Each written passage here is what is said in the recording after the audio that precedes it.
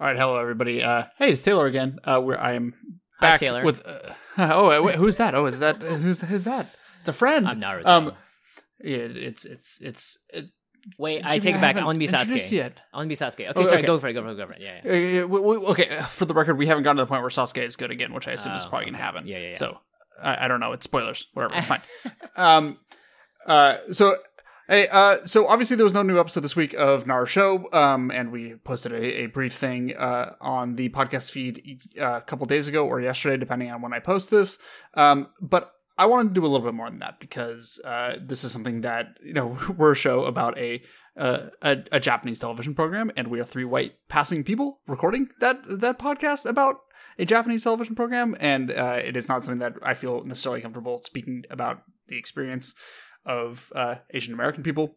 So I figured I would bring on one of my friends and to talk about some of this stuff. So welcome, Jimmy. This is Jimmy Wong, who is I work with and is everywhere. Jimmy, I'm everywhere and nowhere. I am Batman. Yeah, it's funny because I also do a show online called Feast of Fiction that quite often covers Japanese animation. In fact, the episode that I've been waiting to release is one from recreation of a dish from Food Wars. And so, oh, wow.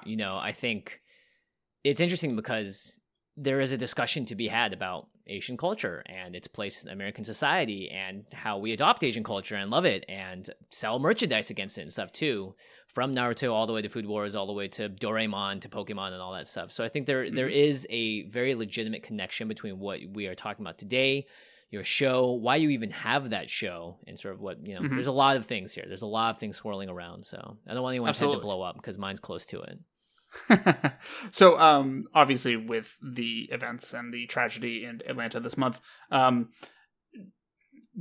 want to talk to you, Jimmy, and talk about some of the things that we can do as a culture and as a people, so where we can try to make things better for everybody involved here, because obviously it's a horrible tragedy and a horrible crime and an act of terrorism, quite frankly. Certainly. That needs to be stopped. So I figured a good way to do that would be to sort of talk about your history with activism in the space and talk about some of the things that you have done over time and the things that we can do in the future. So if you want to go into some of that, that would be super rad.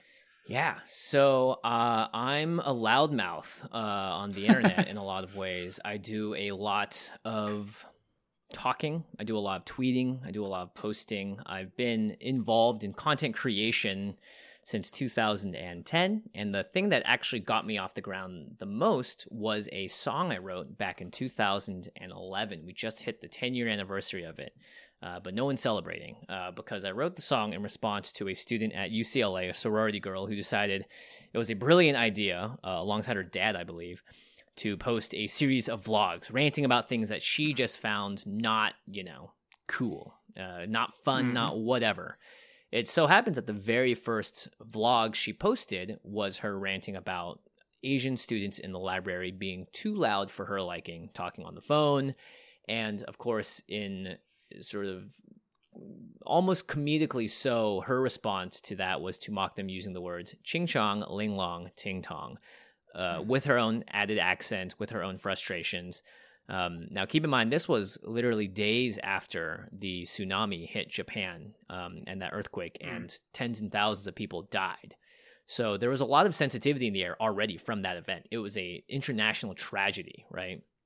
And here comes this vlog where she even talks about the tsunami. She even talks about it in a very dismissive and incredulous way to the people watching. So her video blew up, tons of responses were made, and this is me as a 23-year-old being like, oh, I'm going to make a response too, but I want to write a song. I want to take her words, turn it against her, have a bit of a comedic take on it, subtly insult her jabs, all that sort of stuff, and making the situation a little less tense than the death threats that she was getting. Because I didn't think anyone really deserved a death threat.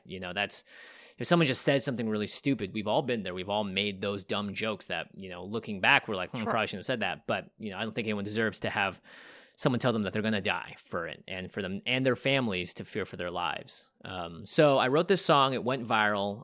It blew up, and it sort of landed me in the national spotlight for that hot second. My first 15 minutes of fame. And it was all about, my response, why my response was great at disarming the situation and also sort of creating a new awareness in the conversation around race. And I thought, great, this anti-Asian racism, this clear, blatant accenting and all this stuff, the racial taunts of the words that so many of us have grown up with. I was like, cool, we solved that issue. I hope, millions of people saw this. Clearly, it must have made a difference. And, as we've seen in this past year, 2 years, and even across all of American history, this thing doesn't stop in this country, right? Whether or not it's the Black person that gets murdered in the street by a police officer, or it's the Mexican family that, comes here for a better life or comes here to try and get their kid to a better place and gets unfortunately detained or sent away and not really properly taken care of. There are all sorts of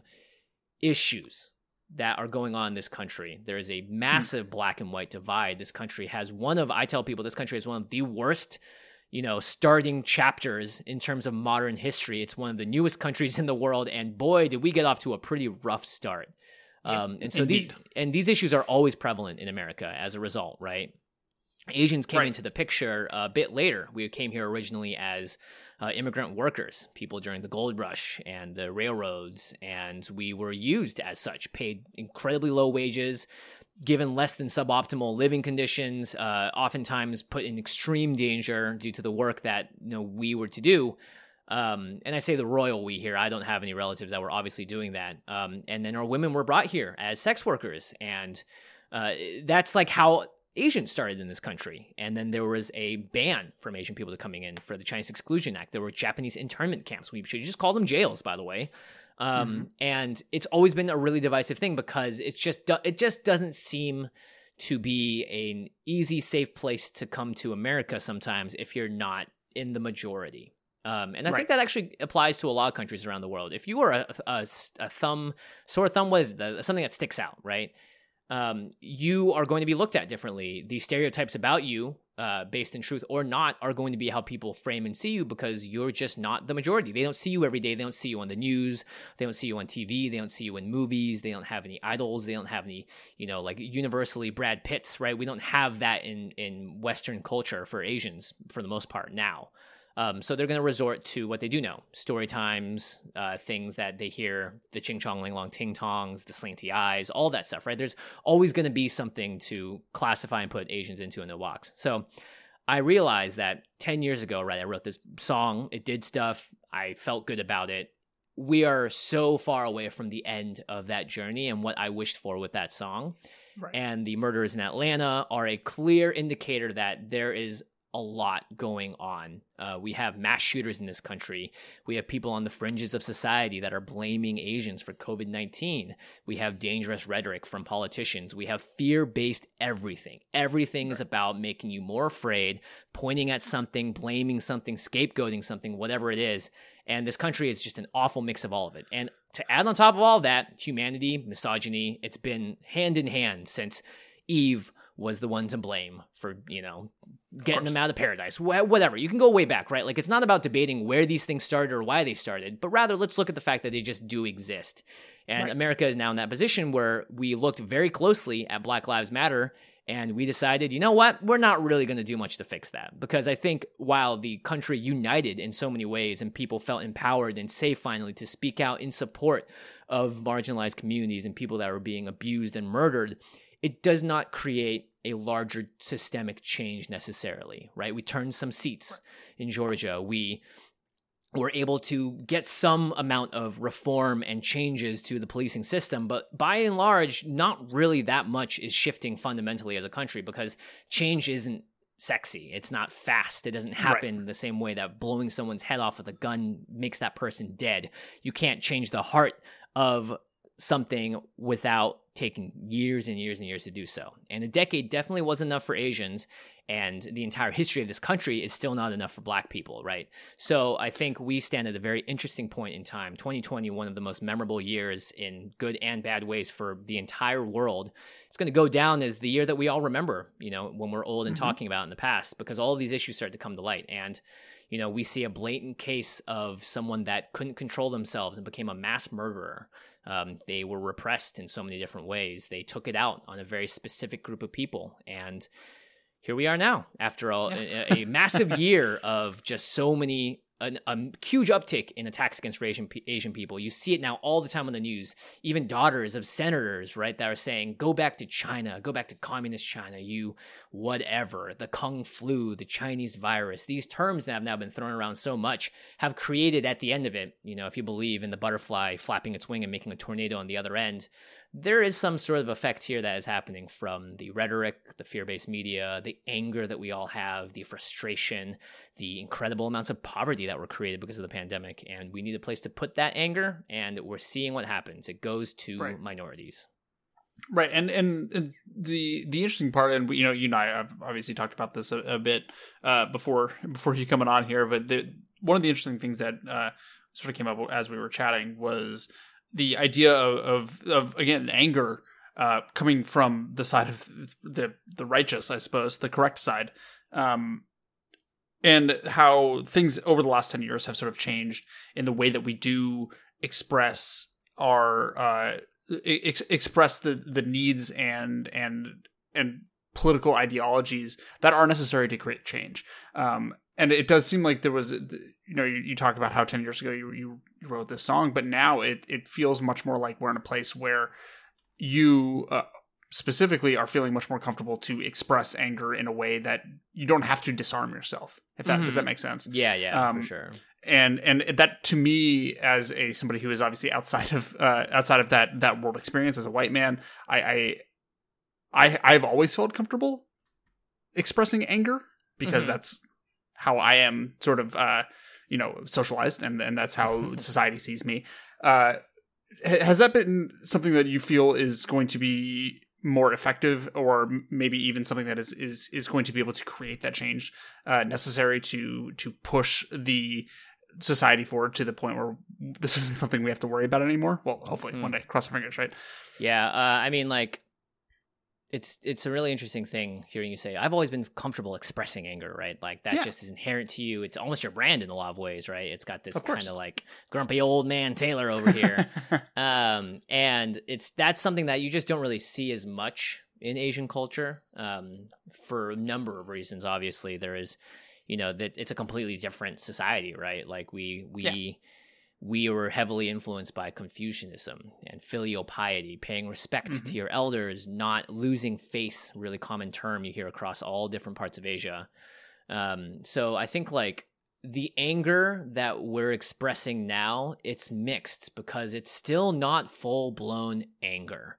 And I think it's because the Asian diaspora as a whole does not have the capacity yet, because we do not even see ourselves necessarily as the same, right? I wouldn't be surprised if my relatives, when the Japanese were being interned during the Second World War, would not be surprised if my relatives would have happily worn a badge that said not Japanese on it, right? You don't see Asians necessarily standing up for each other throughout history because there is so much history between the Asian countries. Now, obviously, the children of all the immigrants in this country, we don't have any of that except for what our parents sort of give to us. And so our anger it still doesn't have that same bite to it. It doesn't have, right, until this Tuesday, until things get real dark and real bad. And obviously it feels like our bucket has been filling up in terms of our anger and our frustration, and it's finally starting to spill over. You can just compare this to Black Lives Matter, right? Black Lives Matter is such an impressive movement because of their ability to mobilize, get angry, and also take action and march, create the largest protest, right, in American history. Because if you're Black in America, you do share that same cultural heritage as someone else that their ancestors were brought here as slaves. My ancestors, my parents came here as immigrants, refugees, right? But I don't know anything about the story of my friend from Korea, or my Hmong friend, or my Filipino or Indian or East Asian friends, right? I don't know their stories, and I don't identify with their stories. So if something happens to them, I'm already one step removed. Part of my brain immediately goes to like well, I'm glad it wasn't me, instead of, I can't believe this has happened to one of our people again, because we don't have our people solidified in our brains yet, I think, as a diaspora. There's just too much going on. So I think if anything, we are seeing the effects of this bring this sort of realization, I think, to light for a lot of people, which is, why has it taken so long for us to stand up together? Why do we have these sort of innate differences that keep us just far enough apart that when something super tragic happens, when attacks happen over and over again, we don't like immediately link arms and stand together? So I think, now that we see these foundations coming together and the awareness of this at an all-time high, I hope that we can learn from the fact that, we are all immigrants to this country. That is something that you and I could have a beer and talk about, right? How your parents got here or how your ancestors got here. And that's something that we all share in common, and that it extends beyond race. But what happens is you have to pay attention to the trends. And when you're a minority or a marginalized group, sorry, but you're going to be the one that's sort of at the other end of oppression, generally. Different kinds of it, whatever it is. So I think getting angry is a step that we are moving towards, but I don't know if we're ever going to get that same level of full-blown anger unless something incredibly dark happens. So I think we need to know that and understand that and be unified more in working and doing what we do best. We can be teammates. We can be extremely effective workers. We know exactly how to analyze something and be logical about something. Like, let's use the innate, I think, experiences and the innate knowledge that we have as this minority and marginalized group and use that to combat what is ahead of us. Mix in the anger where you need to, but this is a much bigger stew that we're all trying to throw ingredients into. So I can't prescribe just anger or just whatever, because it just hasn't been a part of the conversation before. And the anger now is not going to be the same as it was for other major struggles, right? Like in American history. Right. So it's an interesting place to be in. I think the number one thing, though, increase awareness and start broadening what Asian means so that more people can feel comfortable using that as their identifier and looking at someone else that's Asian and not necessarily going, well, they're East Asian and I'm not. So why do they've never included me, right? Like, we should get past that idea as soon as possible, because I don't think a lot of the younger generation even realizes that those tensions exist, because we've just sort of turned a blind eye to it because we never had to look at it. Now we're starting to look at it. Now I think it's time for us to sort of understand what's going on and take that to whatever that next evolution is.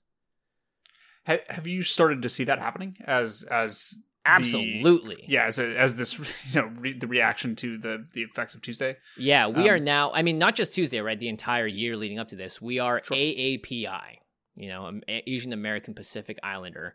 I still think we're not giving enough attention to what exactly that means, but we are definitely moving towards something that is a little more broad, a little bigger than what maybe we even boxed it into beforehand. Because I think you ask your regular American that doesn't know anything about Asian culture, what is Asian? They're going to go, Chinese, Korean, Japanese. They're not going to start listing off all of the other major, huge countries, India, Vietnam, the Philippines, right? All the Pacific Islands. Like, there's so much there that isn't in that sort of common knowledge that I think even Asians, if you sat them down and asked, hey, what's a West Asian? What's an East Asian? What's the difference in Southeast Asia? What is their culture like? Most people won't know because they just haven't had that experience yet. So I think we are definitely at that sort of bridge where people are starting to look, starting to think, starting to ask more questions. And because everyone's herding together, that means we can start sharing stories. And I think that's where I want to be at. Absolutely. And what's been interesting to sort of, I'm trying to figure out how to phrase this correctly. As a show that does Naruto, as a show that does focus on like a media property that is huge worldwide, but is known for coming from Japan, right? Mm-hmm. It's interesting to watch as we are attempting to sort of reckon with the idea of how much we as a Western culture, and specifically me as a white person, consuming of Asian media, and how we can do that responsibly in a way that doesn't otherize or alienate or tokenize Asian culture, which it's incredibly difficult, and it's something that we are doing our best to reckon with as time goes on, and I feel like that's going to be a large conversation as we continue to deal with the prejudices that are against Asian people currently in our country. So, I mean, I guess there's not really a question there, but it's a good topic, though. Is there a way that you sort of look at consuming or bringing media that is, especially in your works with feature fiction, or even if your work with Magic the Gathering, if they ever started taking more influence from Asian cultures, which they've done playing before, they have a few times, but like, how do you think about that as you are sort of westernizing it and bringing it to a Western audience? Yeah, this is a deep one. It's really interesting. It's very hard. I think the reckoning part of it is it's a little strong for me, because I feel like I just want to like what I like, Right, and I've seen so many people tell me, like, when I watch something on screen, I don't care if they're white, black, blah blah blah blah blah. It doesn't matter to me. And it's almost always someone that is represented saying those things, that they don't really understand what's coming at them. And there's a whole basket of worms or can of worms when it comes to anime and stuff as well, because a lot of Asian culture is influenced by the West, and you see that all the time. You see English words in animes. You see characters that are American and act in a very bombastic, way that reflects their stereotype of America, or a joke, or whatever it is. So it's like you can't ever engage in any media and hope it's just perfectly not problematic. Right. China's had their share of crazy commercials, so has Japan, and so has Korea, and so has every other, freaking country in the world. And you can't necessarily look at the worst of something to be able to understand how we can process the rest of it, I guess. I think anime and Asian culture is huge now. It's so big, you see it being sold in Hot Topic. That should tell you enough about how influential it's become. And you see movies like Raya and The Last Dragon being a huge thing for the Southeast Asian community and the Asian community at large. So I think as we move into this new sort of phase, or whatever you want to call it, this post-pandemic reawakening, the whatever it is, I think it's a lot of talking that has to get done, and a lot of people need to, I think, step up that know the subject matter well enough, but also are versed in how to discuss it at large, because the conversation I have on Twitter is very different than the one I would have if I went on and talked to Oprah, for instance. Sure. So, I think that stuff, media training, that's not something that we have. That's not something that people in general have at all. And I fear for the fact that media is not looking necessarily for the right things on a sort of national scale. Obviously murders sell a headline much more than a charity. So I always go back to sort of the old Mr. Rogers quote, which is look for the helpers, which is, when I was a boy and I would see scary things in the news, my mother would say to me, look for the helpers. You will always find people who are helping. And so I think if you are ever in this moment of reckoning and you are afraid, or you're being attacked, or the things that you like are under fire, look for the people that are genuinely trying to make that conversation better and understood and progressive for the people that are kind of being the more negative ones on top. So Asian culture is going to take over a lot of sort of our modern stuff, right? Right. TikTok, the idea of TikTok came from, China sort of took that and really blew it out of the water. If you're really smart on social media, you'll watch Chinese Douyin, and then you'll be ahead of the curve in terms of trends and stuff. And so it's really interesting, because obviously we are two worlds, West and East, that borrow heavily from each other and are constantly using each other, buying from each other, stealing from each other, going to war with each other, sanctioning each other. I think if you're going to take content and embrace it and love it, just do so with a very open mind, that you're right, just like things because you like it, and try not to make it too much more than that. I think the normalization of anime is a great thing. There are obviously parts of it that I'm just talking about Food Wars. We know how crazy that show can get. I don't think that sort of stuff necessarily needs to be normalized. But I also don't like knowing that the person that murdered all those people in Atlanta was so repressed by his religion and sexual addictions that drove him to murder people too. So there's clearly a balance that needs to get struck between East and West and their philosophies. And I think the generation that's listening to this podcast, that's growing up right now, that grew up with the internet, is going to be the one that's going to have to make that reckoning and sort of help that conversation forward. Absolutely. And this is something that I've been like, as somebody who personally, growing up, my interests were definitely, I would say, significantly more Western. As people know who listen to this podcast, I don't know a goddamn thing about anime. And that's sort of like my journey into Naruto has sort of become a little bit of learning about that space. But yeah, it's definitely been interesting to try to sort of immerse and learn much more about Eastern media and try to understand it as time goes on. And as somebody who now works in video games and now works in esports for that matter, spending time in South Korea has been enormously eye-opening for me as well. But I'm going to let you go in a few minutes. But before I do, can you tell us a little bit about what we can do to help you and the things that you are doing in order to all right, let's bring it back to gold. Let's bring it back. What am I up to?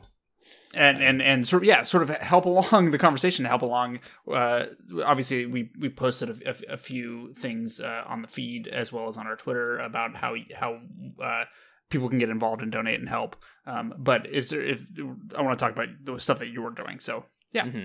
Give us a little bit of a primer if you could. Sure, yeah. I mean, the number one thing is just do something if you want to make a difference.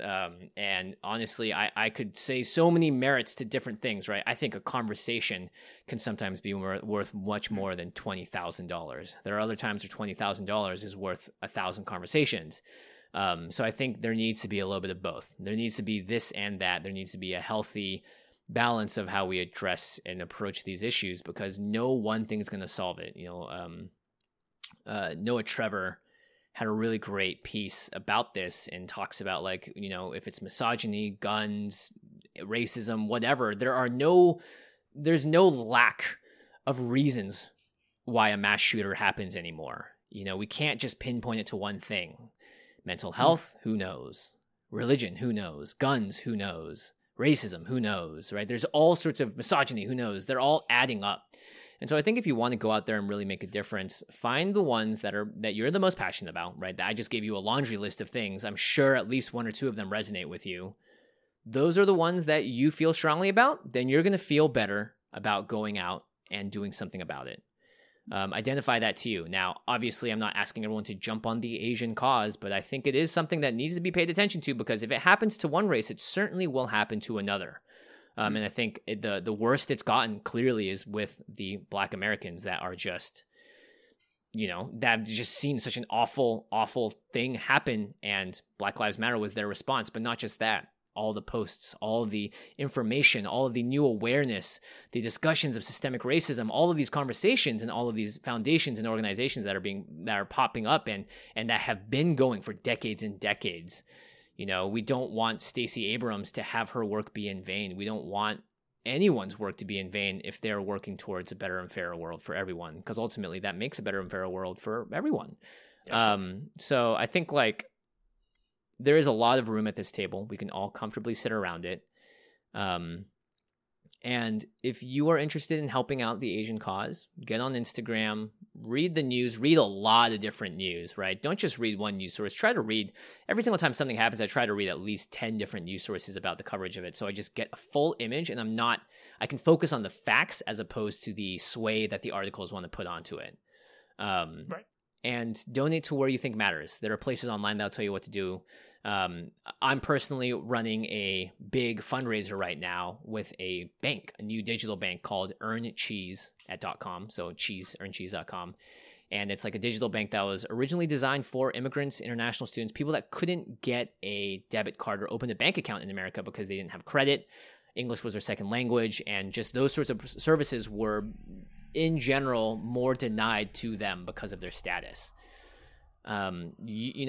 Everyone that signs up for this zero-fee debit card that's not predatory, no annual fees, will donate $10 to $100,000 that we pledged. You'll get $5 in your account. You can then use that money to go buy something at H Mart, 99 Ranch Market, Yami Buy, Chow Now. These are all, or is it Chow Bus? Either one. We have partnered up with a ton of Asian-owned businesses to give you cash back so that you're supporting something in that world.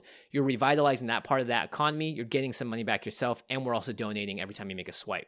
You can also get cash back on Uber Eats. I don't care. Order from a restaurant. If you don't care about the Asian thing, then order from a restaurant that is suffering that you think needs it. I've been talking to a lot of people that are Sikh, which is a Indian religion. And I remember very vividly after 9/11, after the planes crashed into the two towers, that there was an Islamophobia that swept the nation. And the first person that got murdered as a result of those attacks was someone that was Sikh. And that person has nothing to do with the Muslim religion. Now, let's not forget, Muslims were inordinately targeted because of the Islamophobia. But the fact that we could take our anger and hate and put it onto someone that just looked the part to someone because they wore a turban, it's part of their religion. They thought, you're a terrorist. I'm going to shoot and murder you. That's what happened the first time. And the attacks continued. Cultural centers, places of worship were burned down and vandalized. And we see that exact same thing happening now to Asians that are being blamed for COVID-19. Like as though an Asian person that moved here or an Asian person that's been living here for generations has anything to do with a virus that originated halfway around the world. It just goes to show that no matter the incident, no matter what happens, we will have anger and we'll have frustration. And the people that are going to take action on that and misplace their anger and violence on a race of people, on a stereotype, on fear-based rhetoric that they've been taught or shown on TV or by their local politicians, that means that it's a problem that is much bigger than just Asians. Now, Asians are at the point where we are not standing up for it anymore. And I think we've been aptly encouraged by all of the rest of the things that have been happening around us to say, hey, we can stand up to this and stop this. And we can try to root out the causes and fix it. But, if it's Asians today, I don't know what it's going to be tomorrow. So there will be a charity out there. There will be a nonprofit that supports it. Go find it. If you want to support me personally and what I'm doing, then I would love for you to sign up for earncheese.com. Use the debit card, contribute, and actually make a difference with what you're doing. Things you're already going to be buying anyway. You don't even need to use it for Asian causes. You can be the whitest person on the planet. I don't care. We just want to create a larger user base of people using this card. And then that way we get to make a bigger and bigger fund to keep donating to the AAPI foundations, nonprofits, NGOs that matter and are doing the work immediately and fixing things on the ground, because we're not going to go do it necessarily, but there are foundations and places that have been doing it for decades. Support those. And yeah, that's a big thing whenever there's a tragedy like this, or whenever one of these large fundraising instances happen, is make sure you find the places that have been doing the work, because they know what they're doing. Yeah, they know what they're doing. They're not going to mishandle your money. They have a proven track record. They're leading by example too. So when they go out there, they're not like someone that's like, I've never done this before, I hope I do okay. It's like, no, they're used to it. They know the people in the neighborhood. People will see them out there. Their foot traffic in these areas may help deter, right? And if you are just wanting to be an ally and you don't want to sign up or donate or anything, if you see something happen that is racist, discriminatory, abusive in nature, and you are in a position to say something, stand up, or help be that person's friend and ally in that moment, that is a very, very powerful thing. Now, obviously not for everyone, not for the faint of heart, but it is something that I think a lot of us can do. And even just holding that energy within ourselves, if something should happen, if there should be an incident, I know I'm going to protect the person that is at the center of it, because tomorrow that person could be me. Indeed. So, thank you so much, Jimmy. I really appreciate you coming on and talking to everybody. And hopefully, as things go on, we can continue to make more and more of a difference as time goes on. Those are words. Hope so. Yeah. It all starts by just doing it. Indeed. We just gotta work together and do it. And if we have to live in this capitalist hellscape, we might as well spend our money in the right place, right? Yeah. So again, Jimmy, thank you so much. There will be a new episode of Naruto next week, so enjoy that. But for now, please support where you can, and we will talk to you later. Thanks, everyone.